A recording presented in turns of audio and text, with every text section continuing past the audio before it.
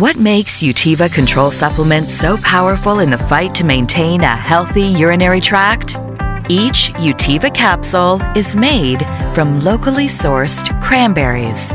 We specifically extract the proanthocyanidins, their bioactive component, also known as PAX. High concentration of PAX, exactly 36 milligrams, the exact dosage in each Utiva capsule, is clinically proven to help stop bacteria from sticking to the bladder wall and causing an infection. With one Utiva capsule every day, this helps promote the natural flushing of bacteria every time you pee, and just like that, the bacteria is gone. What's amazing about Utiva is that one small Utiva capsule provides the same PAC content as about 9 regular cranberry pills. Start Utiva today and join over 10,000 other people who are now living UTI-free. Hi, I'm Andrea Donsky, founder of NaturallySavvy.com and co-host of our Naturally Savvy podcast. And I am Lisa Davis, MPH health educator, co-host of Naturally Savvy and author of the book Clean Eating Dirty Sex Memoir Cookbook Healthy Lifestyle Guide. At Naturally Savvy, we are here to help you make healthier lifestyle choices. So we are so honored that you are tuning in to listen to our podcast on a weekly basis. And we are here to engage you, have fun, and help you live your healthiest lifestyle. Now, on to the show. Naturally Savvy podcast is sponsored by Morphus for Menopause. Hi, I'm Lisa Davis. So glad you're listening to Naturally Savvy Radio. My co-host Andrea is away today. Today we have the wonderful Donna Levy-Hoffman. She is the creator of Organolicious. Hello, Donna. Welcome. Hey, Lisa. I love your photos on your site. I love the with the carrots and then you got the strawberries and I love using humor. I love using fun. I love your energy. So I think it's fantastic. So talk to us about your journey to health. Because I was reading on your wonderful website, organolicious.ch. You write, I'm happily married, silly, fun-loving, food-obsessed, two-boy raising, passionate health and lifestyle coach. You talk about your journey with Me So Cute Cooking. And then you're a graduate of the Institute for Integrative Nutrition, which I've heard is amazing. But you say that your story will forever start with your grandmother. All right, so let's talk about this. Yeah. Tell us everything. Well, maybe not everything, like 3 hours later. But. Started when I was born. No. Yeah. Well, my grandmother was such a huge energy force in our household. She was the glue that brought everyone together. And I was lucky enough to practically grow up at grandma's house. So, I grew up in Israel. We have a huge family, and I was the firstborn of 2 firstborns. So I was just the queen, the little princess that everyone just spoiled to death. And I was at my grandparents' house, I would say a good 5 out of 7 days a week. If it was in the afternoon, if they came and picked me up from school, or I slept over or anything like that. And grandma was everything revolved around food at grandma's house. Everything. I mean, you walk in the house, she hardly says hi. She just said, did you eat anything? Like hysterical. And as soon as it doesn't matter what you answered, she would drag you to the kitchen table and sit you down in a huge mountain of food. Everything was home cooked. No question about it. Everything was locally sourced, by the book. And, grandma was, she also treated herself with any ache and pain. She treated herself naturally. So she had, for example, arthritis. And back in the day, arthritis meant you don't have enough calcium, eat as much dairy products as possible, which nowadays we know is complete nonsense. And so, I remember her sitting there and just eating her cottage cheese and whatever, because she felt like she was actually helping her body. Right. And for us, growing up, everything was, again, revolving around food and health, and everything was connected. And when I grew up and I kind of, she fell ill. She had cancer. She was suffering for 4 years with lymphoma, and she was just really miserable for really just really suffering through it.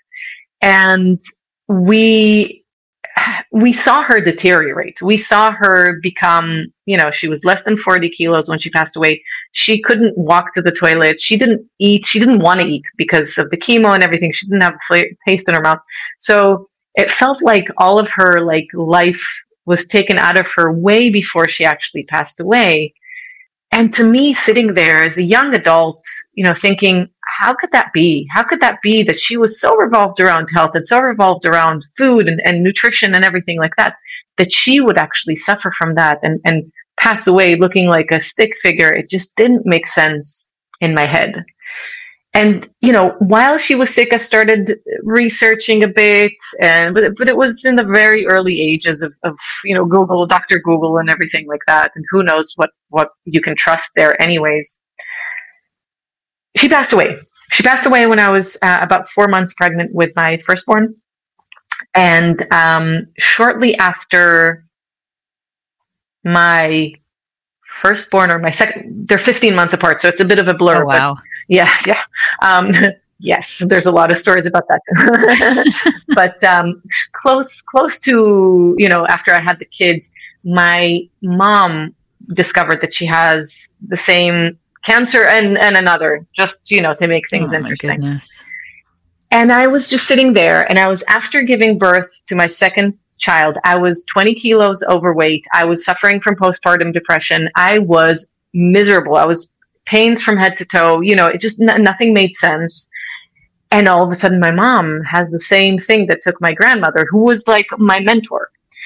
And I think that moment kind of clicked for me, because I didn't want to see my mom deteriorate like my grandmother did. And so I wanted to help her as much as I could, but I also didn't want to put my kids in the situation where they see me suffer through the same thing and seeing their grandmother pass away, most likely from the same thing. I wanted it to stop. I wanted it to stop somewhere. And my research started very naively, right? I mean, I was just a stay-at-home mom, right? I'm doing air quotes. Basically, that slowly brought me to kind of investigate more and bring out more of the passion that I had for nutrition. I had it kind of, as a baseline for everything. Because of grandma, I always knew certain foods were good for you, certain foods maybe not. But I always say this, that if I, out of my whole entire huge family nowadays, if grandma was still alive, she would be the only person listening to me, because, families, they don't listen. They don't. And so I always say this, she would have been the only person who would have followed my advice and would have taken it to heart. But it did. It started with her. It started with me not wanting to see anyone suffer like she had, and kind of try to help my mom and try to help us avoid any major illnesses or anything like that. It's interesting with the dairy, because I'm super anti-dairy, and my mother, who grew up with a, health nut mom, they thought, because they said dairy was good. So I remember my mom having toast, whole wheat toast and cottage cheese, and she would take me to the little, family owned health food market every Saturday, and everything smelled like cardboard and carob, and there wasn't a big selection. And it's like, oh, we're getting millet. Oh, yay. So she did pretty good. But then she died in her 50s from ovarian cancer. But my grandmother lived to be 97, I believe. Wow. So it's interesting, isn't it? The way our genetics play out and what happens.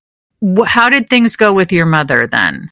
My mother is still alive. She has, the two types of cancer that she has can only go dormant. They cannot go away. And so she does her best. I'm doing air quotes again. She does her best. I kind of wish that she lived with me and I would be able to just, feed her what I think is best. But she's strong like bull, this woman. I mean, she's been working from 6 a.m. until 9 p.m.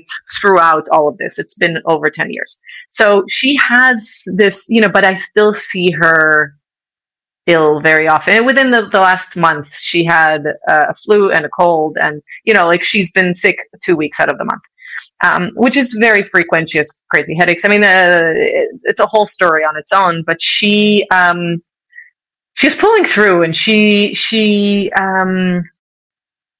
does her best, I guess. I mean, when I started all of this, it was very easy for me to judge, how much people are taking things to heart, how much they're doing. I understand a little bit more now. I'm a little bit older and wiser. But at the same time, yeah, I think there's always that extra mile that you can take when it comes to your own health, but it is all in your own hands. We cannot force or make anyone to do anything that we want them to do just because we think it's better for them when they just want to live their life. And I think my mom, well, this is a very sensitive topic, and I'm probably not going to let my mom listen to this, but my mom has this issue where she actually forced my grandmother to like drink grass weed, and which is disgusting, as a shot and things like that. And she felt very bad afterwards for forcing her to do it, thinking that I didn't do anything but making her suffer more while she was alive. And so I think she has this block of not wanting to do those same things that will make her quote unquote miserable. Yeah, so there's my mom, but there's also my dad, who has a really cool story, if I may tell that story. This is great. He did listen to me for a little while. So my dad, this was a few years ago. My dad, so just to, of course you can edit it out, but just to kind of understand, my parents lived in America. I live in Switzerland, and we are from Israel. So the rest of the family is in Israel. And they constantly used to fly to Israel, visit there, stop over in Switzerland, and then fly back home.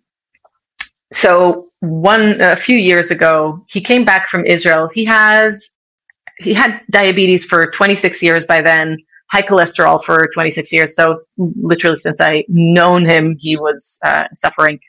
And he came from Israel to me after being in the hospital for a couple of weeks with a foot. He wounded his foot. And as we know, with diabetes, that is risky business. And he was there on a few rounds of antibiotics, and he came, his toe was really black, and he was putting some creams and stuff like that. And I was like, look, dude, what is wrong with you? I was like, they're going to cut your foot off. Do you really want that? I mean, can you not just do something about this? And so he was here for a couple of weeks. He was the worst in terms of eating vegetables and things like that. So I incorporated him in the kitchen, made him taste things that he eventually liked, which was a pleasure, and got him a little bit more into a different diet. So focusing on different things. And he then went home, and it was a gift from God, seriously. America, he had to have a fridge upstairs, they have a fridge downstairs. The power went out when they were gone, and all of the food had to get tossed. And so he said that was a sign. I tossed everything and I started fresh. And he started fresh, and he was sticking to what I was telling him, and kind of called me every day, every other day, And a month later, he went to do a blood test. Just one month later, he went to do a blood test with this doctor that has been with him for a good 15 years, I think. And a few weeks later, few days later, I don't know, he got an email back from her with 3 sentences in that email. She said, your bad cholesterol is good. Your diabetes is not existing. Keep listening to your daughter. Those were the 3 sentences that she said. Wow. And with, hundreds, probably thousands of clients that I've had so far, he is the first one that I keep telling people about, because he is an elderly, he was soon 60 back then. He is the most stubborn human on earth. Biggest baby, seriously. And he really took it to heart and changed things that made a difference. And he was feeling better, and he was taking walks all of a sudden. This dude was the biggest couch potato ever. He was moving. He was like, he felt better, and he was so proud. And, those are the little things that I think make such a huge difference in people's lives is, sometimes it doesn't take much. It's just that little wake up call that you need in order to say, well, let's just do this. And when you make the change, you realize that it's not as dramatic as you thought it would be. That's the best part, I think. Yeah, absolutely. Now tell us a little bit about the Institute for Integrative Nutrition, and what was it like for you doing that program? Like I said earlier, I've heard really great things about it. That's awesome. It was the first time I was good at school. Nice. Yeah, I know the feeling. Right? I was just the worst. I was ADD, and I was like, no, it was a great experience. I did the initial health coaching certification, and I continued with a gut specialization. I really enjoyed it, and I think the reason that I enjoyed it the most was that it wasn't stuck to one way. They talk a lot about bioindividuality there. They talk a lot about how each person will react differently to exactly the same thing, same diet, or the same vegetable, or the same anything. And that really did open my eyes because, of course, before that, I knew everything. And I was walking around saying, you should, you should, you should. And now it's a lot more about listening and understanding what is better for my clients. And that's super important. Oh, that's great. Now, we talked about dairy, we don't like dairy. Now, what about grass-fed meat or organic meat? Where are you on that? That is a really good question because I used to be an almost vegan. And we're big meat eaters at the moment. I believe that you are what you eats as well. And so if you're going for meat, you might as well buy less meat, but better quality.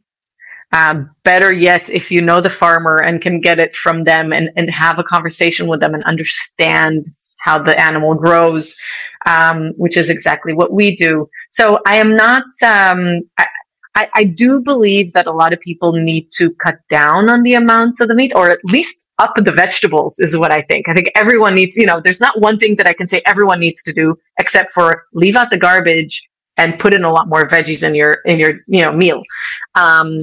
But in terms of meat itself, if you're getting good quality meat, then go for it and enjoy it. But it doesn't have to be 90% of the plate. I grew up in America. I know that when you order a steak, it's a steak with maybe potato and corn as your vegetables. And that is just insane.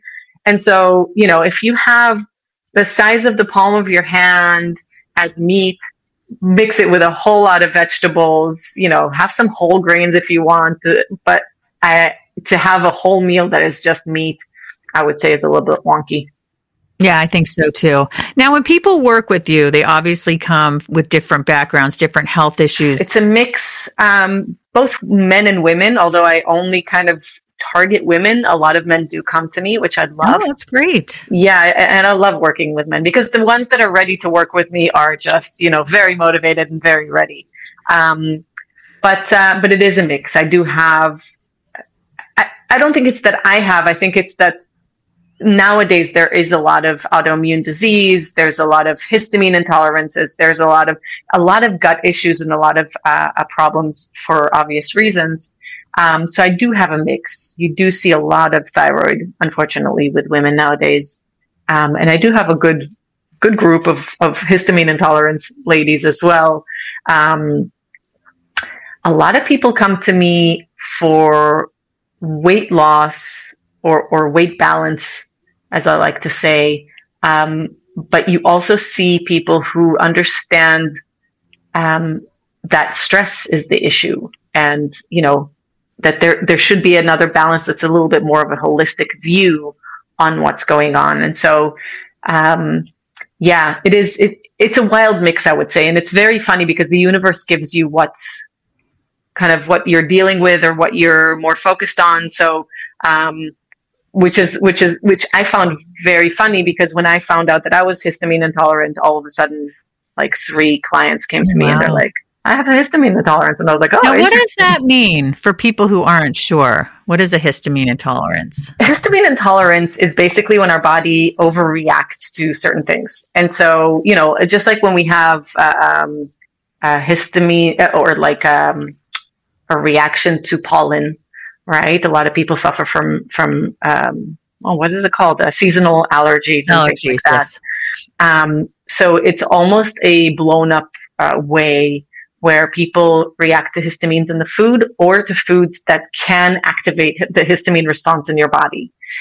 Tomatoes, spinach, fermented foods, Some people, like if they also have SIBO, they would be very sensitive to whole grains. So it kind of throws you off from everything that you've learned that, fermented foods, whole grains, you're like, no, that's not what you should eat.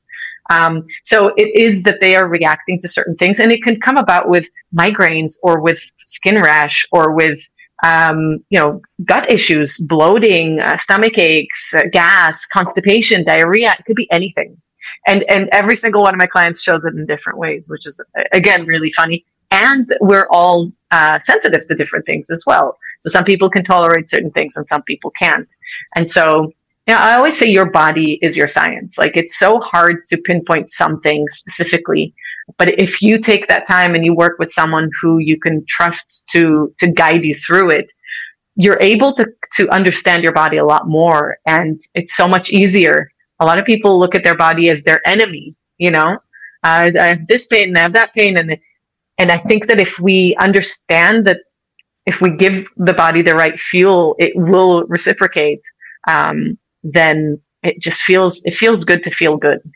Yeah, really absolutely. Well, I'm going to probably work with you because I've just called them food intolerances, but maybe it's a histamine thing because I end up with migraines. Histamine and food intolerances, are those interchangeable or not really? So I want to understand this better. No, well, there's a lot of controversy about food sensitivity tests nowadays. Right. There are the ones that there's basically two types. One is kind of the homemade type, homemade type of, not homemade, but the one that you test at home, which is really not accurate and could actually pick up on foods that you eat often.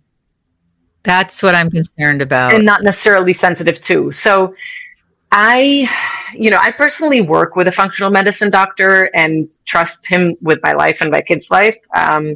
And so, I discovered that through him and did that with him. But I also kind of raised an eyebrow when he told me about certain things because I was like, you're either telling me about things that I hardly touch or things that I eat, like my life depends on it. And so, and some made sense and some didn't. And then when I discovered the histamine intolerance, that clicked. So a lot of that stuff made sense. I wouldn't say it's interchangeable. I would say it is definitely worth testing if you're histamine intolerant because that is a game changer. It was a game changer for me. I discovered that I was histamine intolerant and SIBO. When I get bit by a mosquito, I swell up like crazy. Yeah. So isn't that a histamine? Is that an indicator? It might actually also be connected. It might. I'm not actually fully sure about that. It's very hard to pinpoint it because there's so many things that we could potentially have that have coffee, chocolate, anything fermented, literally anything aged. So pickles, even like vinegar pickles. So it doesn't even have to be fermented. All of those things, mustard, very simple things that we probably have often not even thinking about it, can and may bring up a reaction. Are those the main foods for histamine? It definitely fermented and aged. Definitely tomatoes, spinach, chocolate, coffee, those kind of things. Those are the main ones. And then there are things that may trigger a histamine response, right? So some nuts, for example, are okay, but if they've been sitting for a really long time, you might get a reaction from it. You might get a response from some nuts and not others, and I might be getting a response from the other ones that you're not. So that's why it's so hard to kind of pinpoint. And you can test for that? Yes, you can test for histamine intolerance. And then what I would recommend doing, if you decide to do it on your own, it's easier with someone, honestly. But if you decide to do it on your own, I would say, this is what becomes complicated, is that if you look at 10 books and websites and experts and whatever, you will, those lists are not going to be exactly the same. And that's exactly why, because each person is different. And so one person might be, I don't know, looking at certain studies or looking at averages or whatever, and another person is talking out of their own experience, and a third person is going to be looking at other places.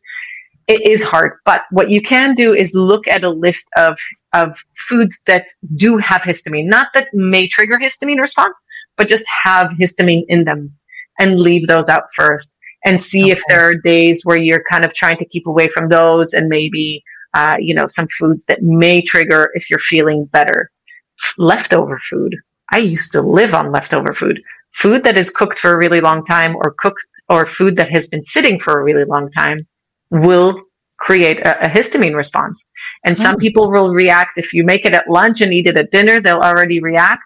Some will react only the next day. Some people will react from meat that has been defrosted in the refrigerator overnight, while others won't. With my food reactions, it's usually the next day or a couple days later. Is a histamine reaction immediate, or is it like food sensitivity?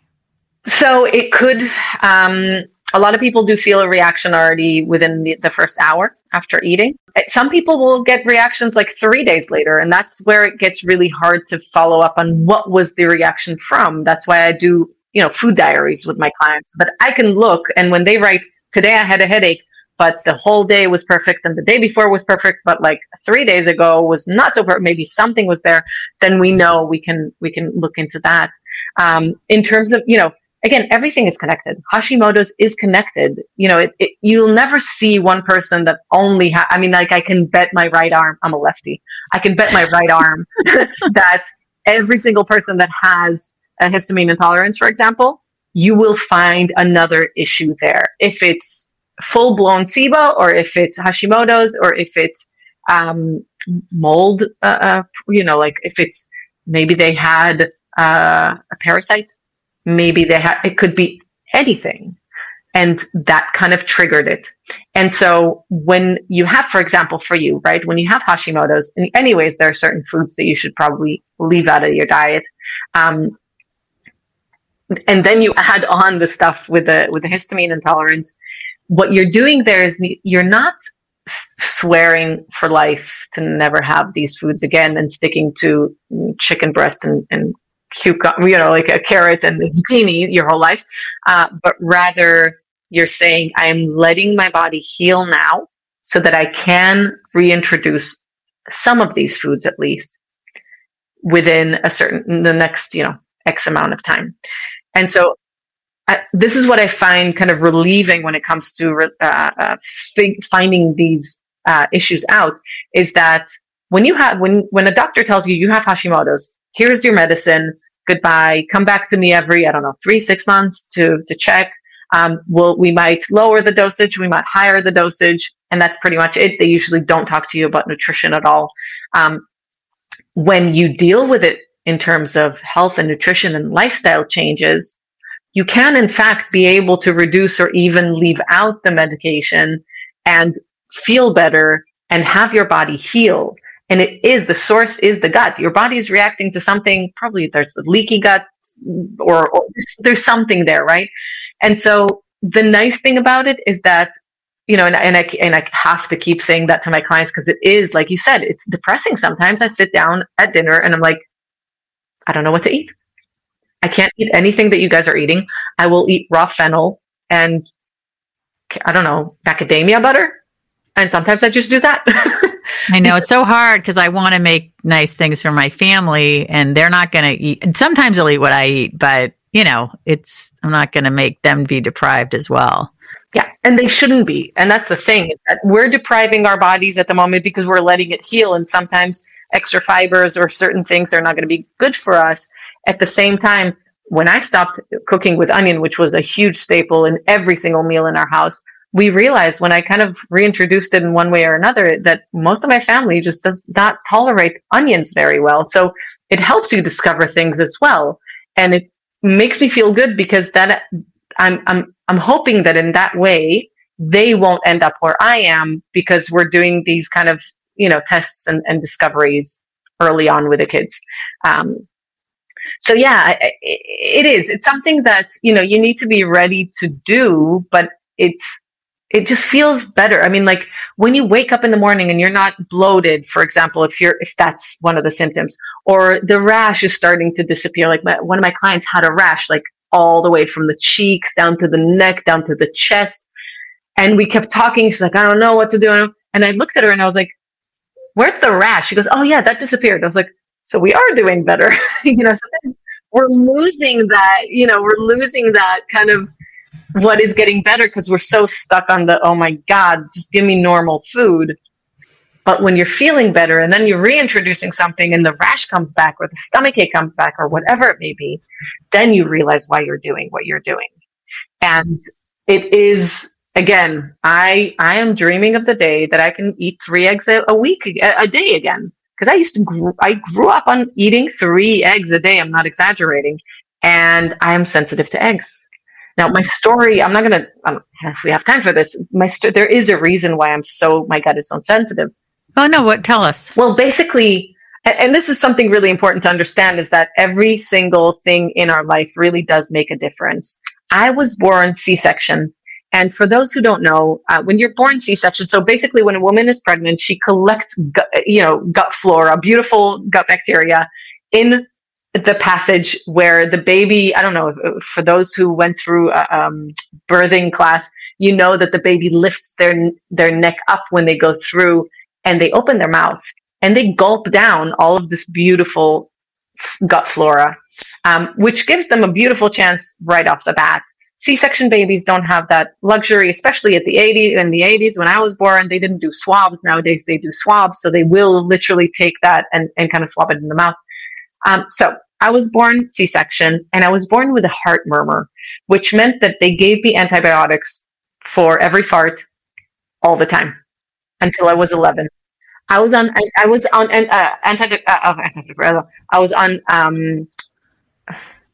antibiotics. I would say a minimum of 6 times a year, minimum. Wow. Holy crap. It was insane. Every time I went for a dentist checkup, not even a treatment, just a checkup, they gave me a full course of antibiotics. So I had 0 chance, even with grandma's beautiful food, even with, my mom. I know now what I didn't know then was that she was giving us the vegetables that she wouldn't even eat. And we ate it happily. She was really trying hard. She gave us, we didn't know what chocolate was. It was carob chocolate for years and years. And then we found out, my kids are still obsessed with carob chocolate because I grew up on it and I introduced it early on as well. So my gut had 0 chance. And when I was about 24, I had like an ulcer attack. I knew I had an ulcer from a very young age because I felt it and stuff, but it was like blood and everything. So I went to the hospital, and nowadays for an ulcer, for, bleeding ulcer, they give you 3 sets of antibiotics. And I can pinpoint the moment where my immune system just went down the drain. And that was then, right? So all of those years I was okay-ish, right? Who knows? But it was then that I was just constantly getting stomach bugs, constantly getting sick. Like, it was insane, the difference. And so my gut literally didn't get a chance from the get-go. And that is why it is in such a funky state. And of course, I wasn't a perfect eater my whole entire life. I mean, I was a teen, I was a young adult. I was, eating whatever I wanted for a really long time. And so I wasn't helping myself. And when we're having certain things, and we're talking about, gluten, for example, wheat, dairy, all of those things that we know are not so great for us nowadays, when we're having that, we might not get a reaction or not a reaction that we notice or any reaction at all that we can see, but we are damaging the gut, right? Our intestines are one layer of skin. That is it. And the job of the intestines is to break down the food that we obviously did not chew properly, because if you start counting your chews, you'll see that it's just 5. Best case scenario. It's trying to break it down, and gluten doesn't break down. Gluten just tears through the intestines and just lets food roam around, which is why we have autoimmune diseases, which is why we have all of these gut issues. And so the body just notices random things roaming around the body where they shouldn't be, and they're like, attack. So it's attacking itself because of, a leaky gut or digestive problem or anything like that. Yeah. So Yeah. Oh, go ahead. Go ahead. No, I was going to say, I don't remember what your question is, but no, that was great. Well, no, it's interesting because, so my mother was on antibiotics a lot too, and she ended up with, oh my God, rashes head to toe. She lost tons of weight. She got to the point where she could literally eat like chicken, broccoli, and brown rice. So of course my fear is becoming her. Although I know I'm a lot better off, and I get disheartened, but I know what you said, like when that woman's rash went away, you're like, there is. I want to talk about SIBO also. Wow. So SIBO, like I said, is one of those things that I would not wish on my worst enemies. And I have quite a few. SIBO is small intestinal bacterial overgrowth. Okay. Now, something to understand about our gut is that we're more bacteria than human cells. And fungi and everything. So people hear of, candida overgrowth or fungal overgrowth. Yeah, my mom had that too.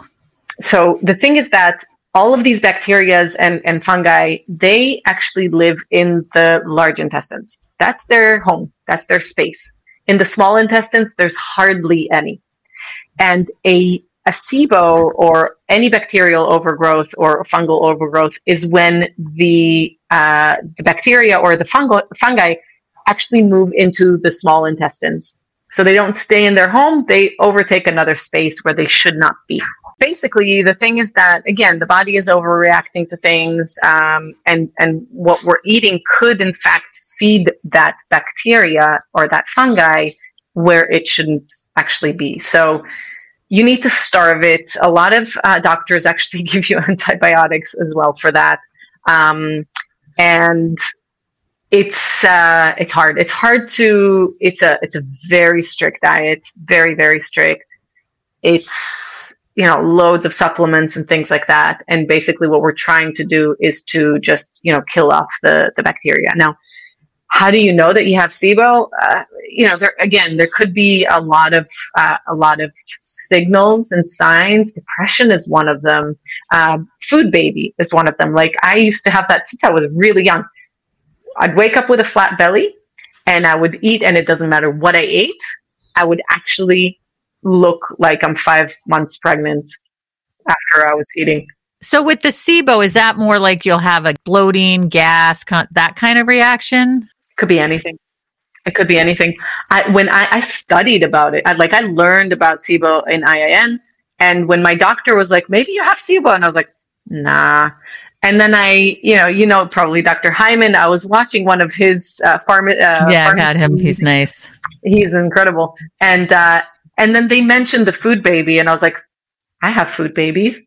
And could I have SIBO? Could that be?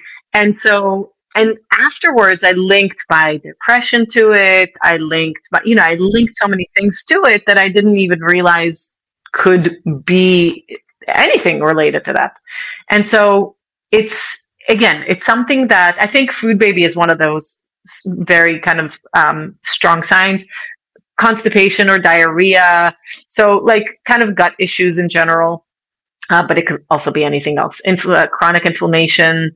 Trying to think which other ones. It's funny because I would give you the same list that you would probably look up Hashimoto's, or you'd probably look up, again, histamine intolerance and all of these things.